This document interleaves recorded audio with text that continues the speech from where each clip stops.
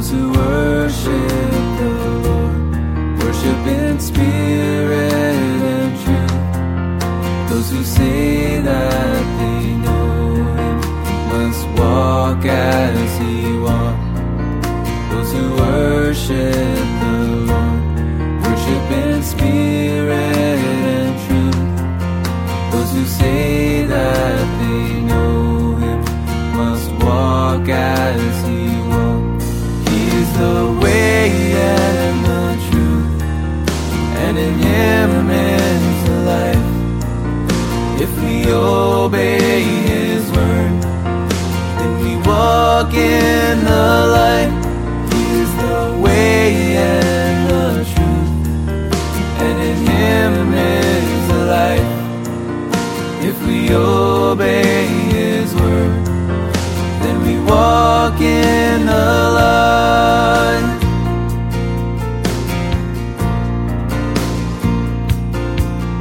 If we say that we know Him, but we don't keep His word, then we walk in the darkness, and the truth's not in us.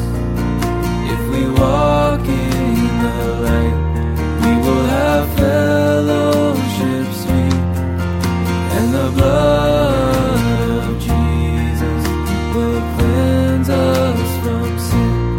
He is the way and the truth, and in Him is the life. If we obey His word, then we walk in the light. He is the way and the truth, and in Him is the life. If we obey His word, then we walk in the light.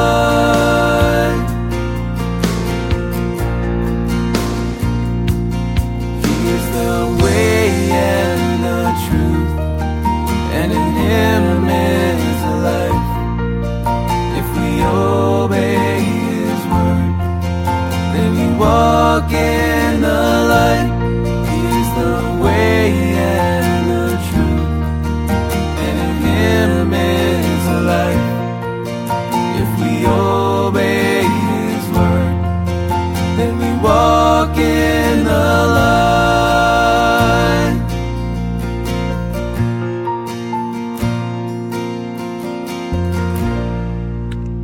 Well. Good morning, my beloved. Yes, beloved should be your wife. Well, beloved can be all those people who mean so very much to you, and that's you guys.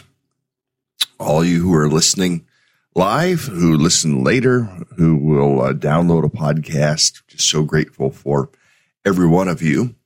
We are in the book of Mark, chapter 5. This is now the fourth session that we'll spend in Mark chapter 5. Sometimes we go rather quickly through a chapter, sometimes not quite so quickly. And this is one of those not quite so quick chapters. Now, there are some people who say you teach verse by verse. Well, yes, or some people who say that's the only way you should teach is verse by verse. I want to challenge that notion. I think that we should teach thought by thought. Then within the thought, look at the particulars of a verse, even within the particulars of a verse, sometimes even word for word, teach in that way. Some, however, when you teach just only verse by verse, sometimes you miss the context of things. Sometimes, in fact, I know verse by verse people, and yes, I'm an expositor, I'm an exegete, but sometimes when you go verse by verse, you miss the broader context, not only of the context of a paragraph. If we didn't have the verses and the numbers, sometimes we would read it differently, perhaps. But then the broader context of a chapter or of a section within a book, or even the broader context of what God says in all of Scripture.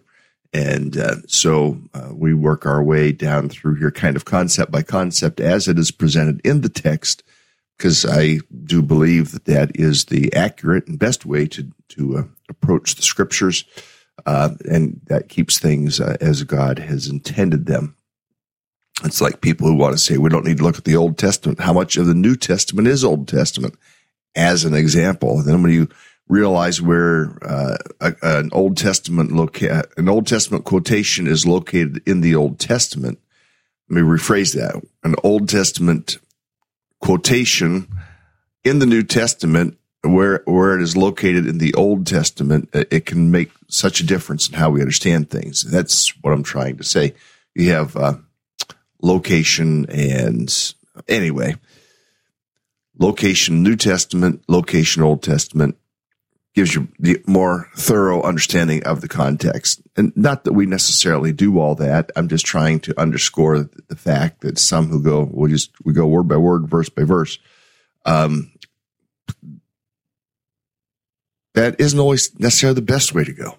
So we go down through here section by section and see what we can learn. We're picking up in verse 27 today. Jesus has healed a few people already, and he's called some people to be fishers. In fact, he didn't even call them. He just said, from now on, you will be fishers of men. He didn't say, leave your boats and follow me, but they left their boats in the early part of this chapter. They left their boats and followed Jesus. He didn't tell them to, but they did. And that's, for us to work through. Are we called to leave what we're doing or to continue what we're doing? And then when we go down through a little bit further, he has healed a few people to authenticate the power of his message and the veracity, the truthfulness of his message.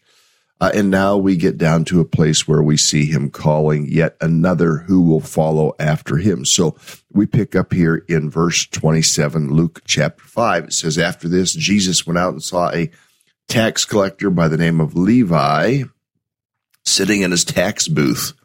Follow me, Jesus said to him. And Levi got up, left everything, and followed him. Then Levi held a great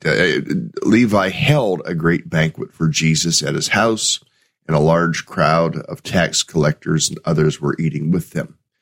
But the Pharisees and the teachers of the law who belonged to their sect complained to the disciples, why do you eat and drink with tax collectors and sinners? Jesus answered them, it is not the healthy who need a doctor, but the sick. I have not come to call the righteous, but sinners to repentance. This is Jesus' exchange with them. Now, I'm going to put this over into the Message so we can look at it from maybe just a slightly different angle and see if there's some nuances that we might appreciate coming out of the Message. So let me dig that out for us here, and we will look at the Message paraphrase and see what understanding it might provide. After this, he went out and saw a man named Levi at his work collecting taxes. Jesus said, come along with me. And he did. He walked away from everything and went with him. Levi gave a large dinner at his home for Jesus, and everybody was there. Taxmen and other disreputable characters as guests at the dinner. The Pharisees and their religion scholars came to the disciples greatly offended. What is he doing, eating and drinking with crooks and sinners? Jesus heard about it and spoke up. Who needs a doctor, the healthy or the sick? I'm here inviting outsiders, not insiders, an invitation to a changed life, changed inside and out. I love the way that Peterson puts that for us here. I'm going to put this back over into the NIV, and we will stick with that as our study version this morning. Now, it is likely that Levi had observed some things. It is likely that Levi had heard some things. It's likely that Levi had perhaps witnessed the miracles. I do appreciate the humanity that the chosen television series brings to the characters. Is it totally accurate? We don't know. In sense of the way that they kind of color the humanity, but it does give you something to think about. It is likely that Levi had seen, had heard. I mean, who of us would, if some stranger walked up to us and just said, "Follow me," would just leave everything and follow him? We'd be saying, "Well, who are you? Why should I follow you? Where are you leading me? Where are you taking me? What about my work? What about my livelihood? What about?" Again, it is likely that Levi had observed some things. And again, the Chosen series really does color this in such a marvelous way, I think. And I know I have many friends, or some friends, not many, but some, who would say, "Well, you can't trust the Chosen." Well, it does help us understand perhaps how God works in human hearts. And they do try to go along with the narrative. Some things maybe are a little out of place here and there, but they are painting a picture of, over time, God working in people's hearts. This is Levi.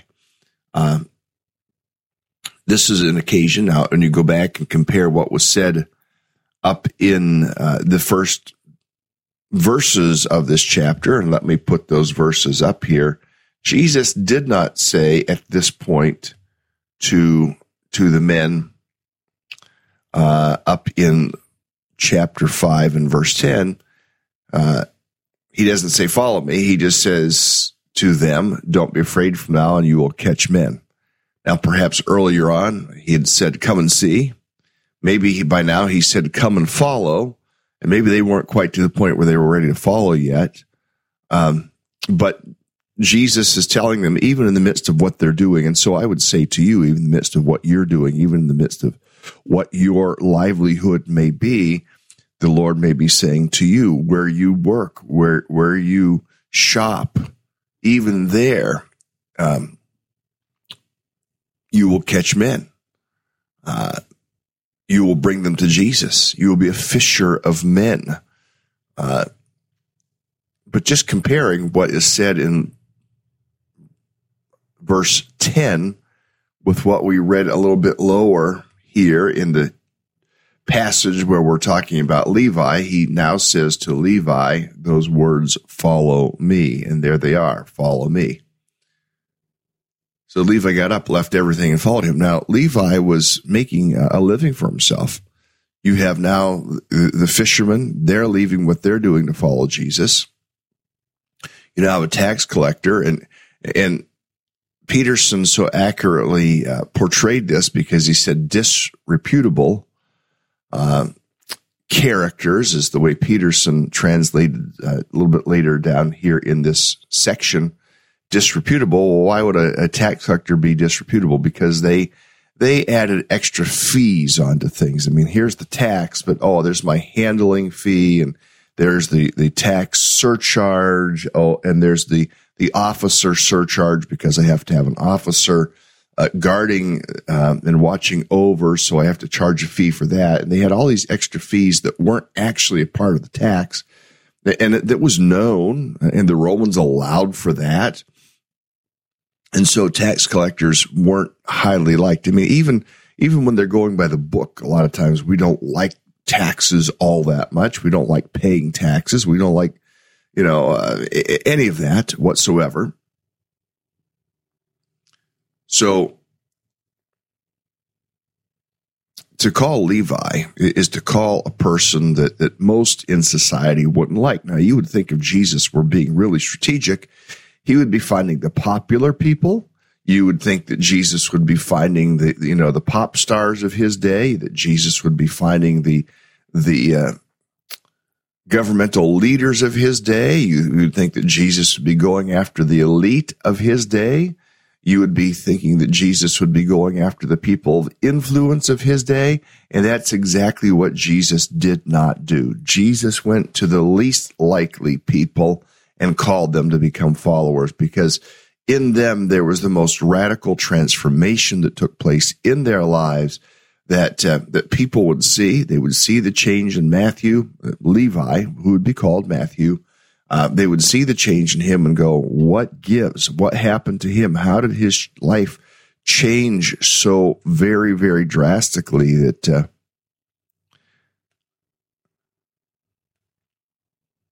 he's such a different character, such a different person? And so people would maybe listen up because they realize that here's this character who is a much different character now than what he had been before. So what does Levi do? Levi got up, left everything, and followed him. And it says in the text, and this is what we can do. It says, Levi held a great banquet for Jesus at his house. And a large crowd of tax collectors and others were eating with them. I mean, he had a stream of relationships. It's called a relational stream. And so within Levi's relational stream were other tax collectors. What did he do? He said, hey, I'm going to have a banquet. Come to my house. Not only did he invite tax collectors, but it says there were others eating with them, probably those that were within those circles, within that relational stream. And for you and I to learn how to reach people in our relational stream. And maybe that would have been a more apt title, influencing people in our relational streams, because that's exactly what Levi is doing here. He is influencing other people who were like him, others who were tax collectors. So, okay, what is your field? What is your line of work? You know, if you're in the nursing field, do you influence people who are nurses who maybe don't know Jesus? If you are maybe some of you are retired. So how do you influence those people? Or maybe you have the necessity of going to the doctors and to hospitals quite frequently. Do you influence those people? Levi influenced people in his relational stream. And so out of this is a great model for us to follow in terms of what Levi did. He went to people he knew. You and I would go to people that we know and seek to influence them for Jesus. Now, how do you do that? You invite them to church, right? Well, I mean, yeah, you can do that. But friends, listen, that is mid-school. That is like what we do when we're middle school students, okay? We're acting like junior hires when it's just like, well, I'm going to invite people to church. And I'm sorry if that's offensive to you, but that's part of the problem in American church is we act like middle school kids, come to church. Well, and I'm not opposed to that. Don't get me wrong. I think it's a good thing. But what we need to do is not invite them to church. We need to invite them to Bell the Cat or Darby's or Rollies or here in March, I think Bowen's Tavern is going to open up with a little bit different flavor to it and a little bit different focus to it from what I was told by the owners. So maybe you'll invite people there. Have a meal with me, or maybe you'll have a party at your home. One of the things that I do for the college is we host desserts where we can talk to people about the college. Well, maybe you'd host a dessert, and I'd be glad to come to your dessert and talk to people about Jesus.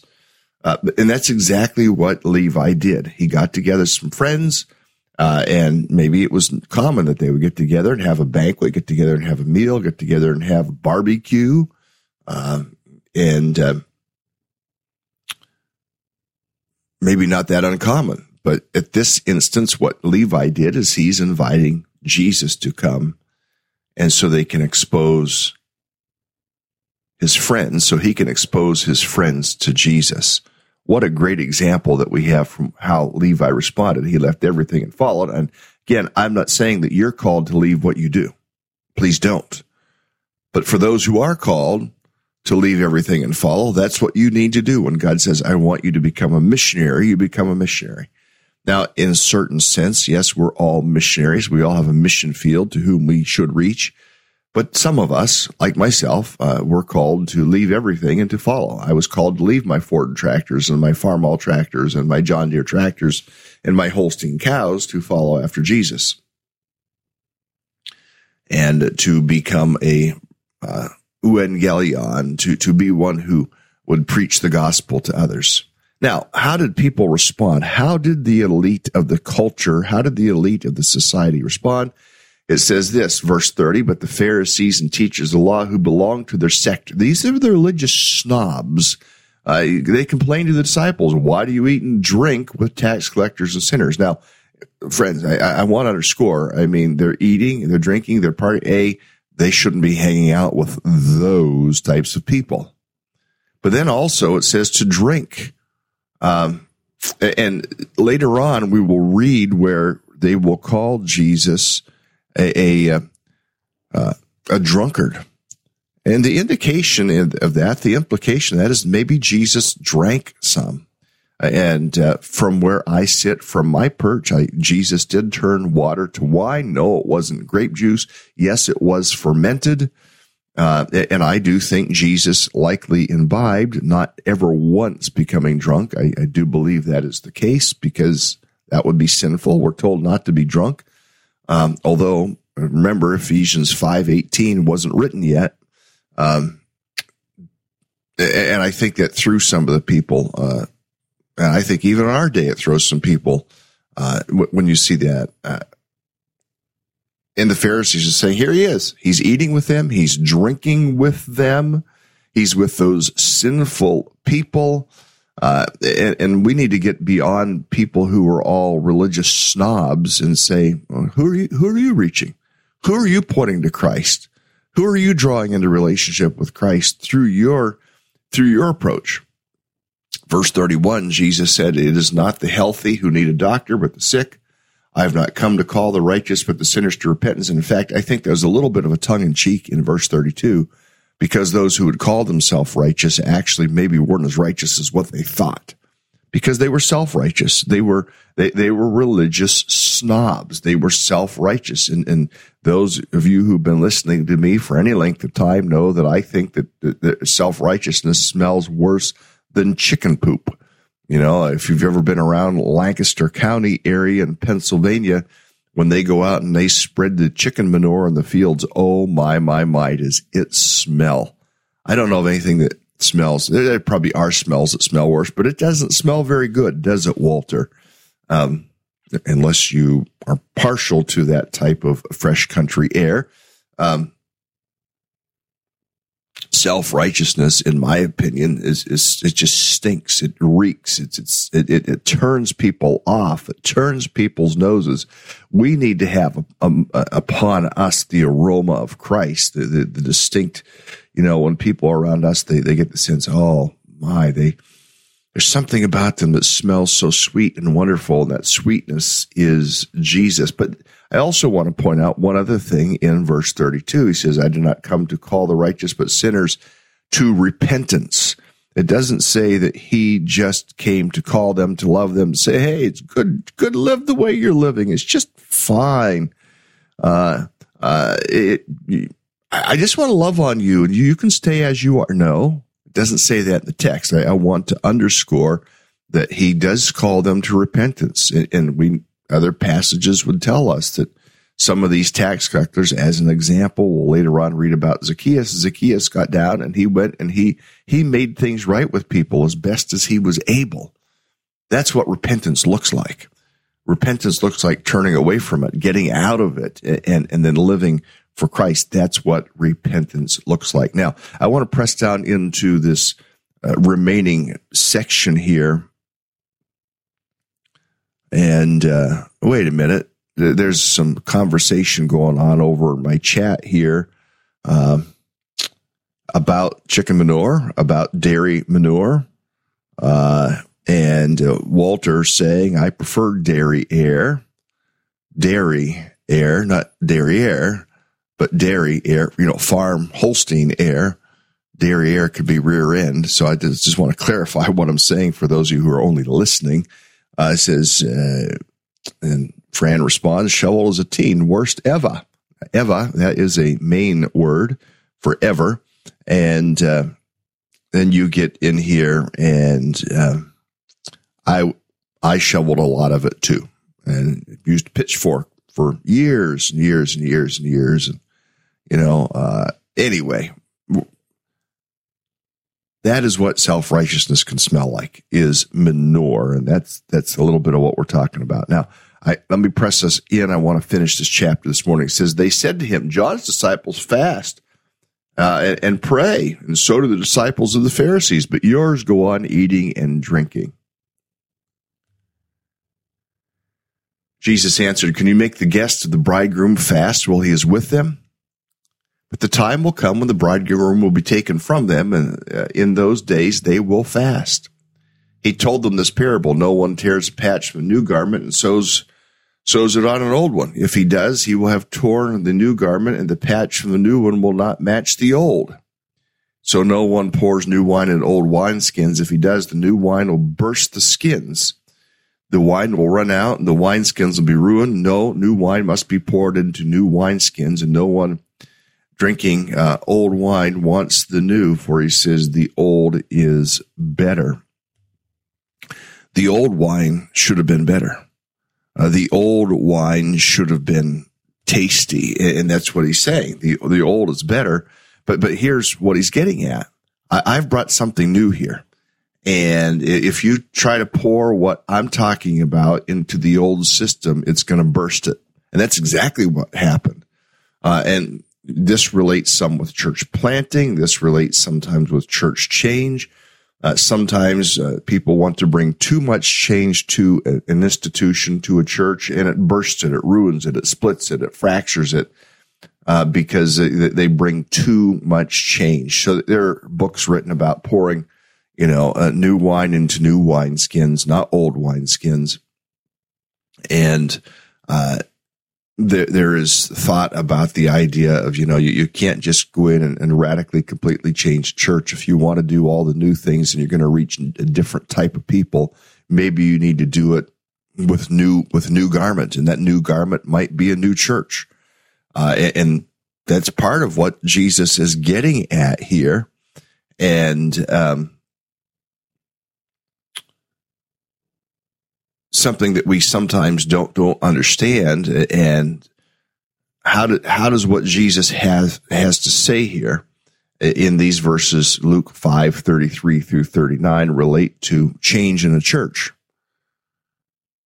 Sometimes you can't change it that much, and sometimes, Jesus and even the Apostle Paul and the Apostle Peter, they would move on from the Jewish people to the Gentiles, because what God wanted to do globally, and the Jews weren't receiving the message.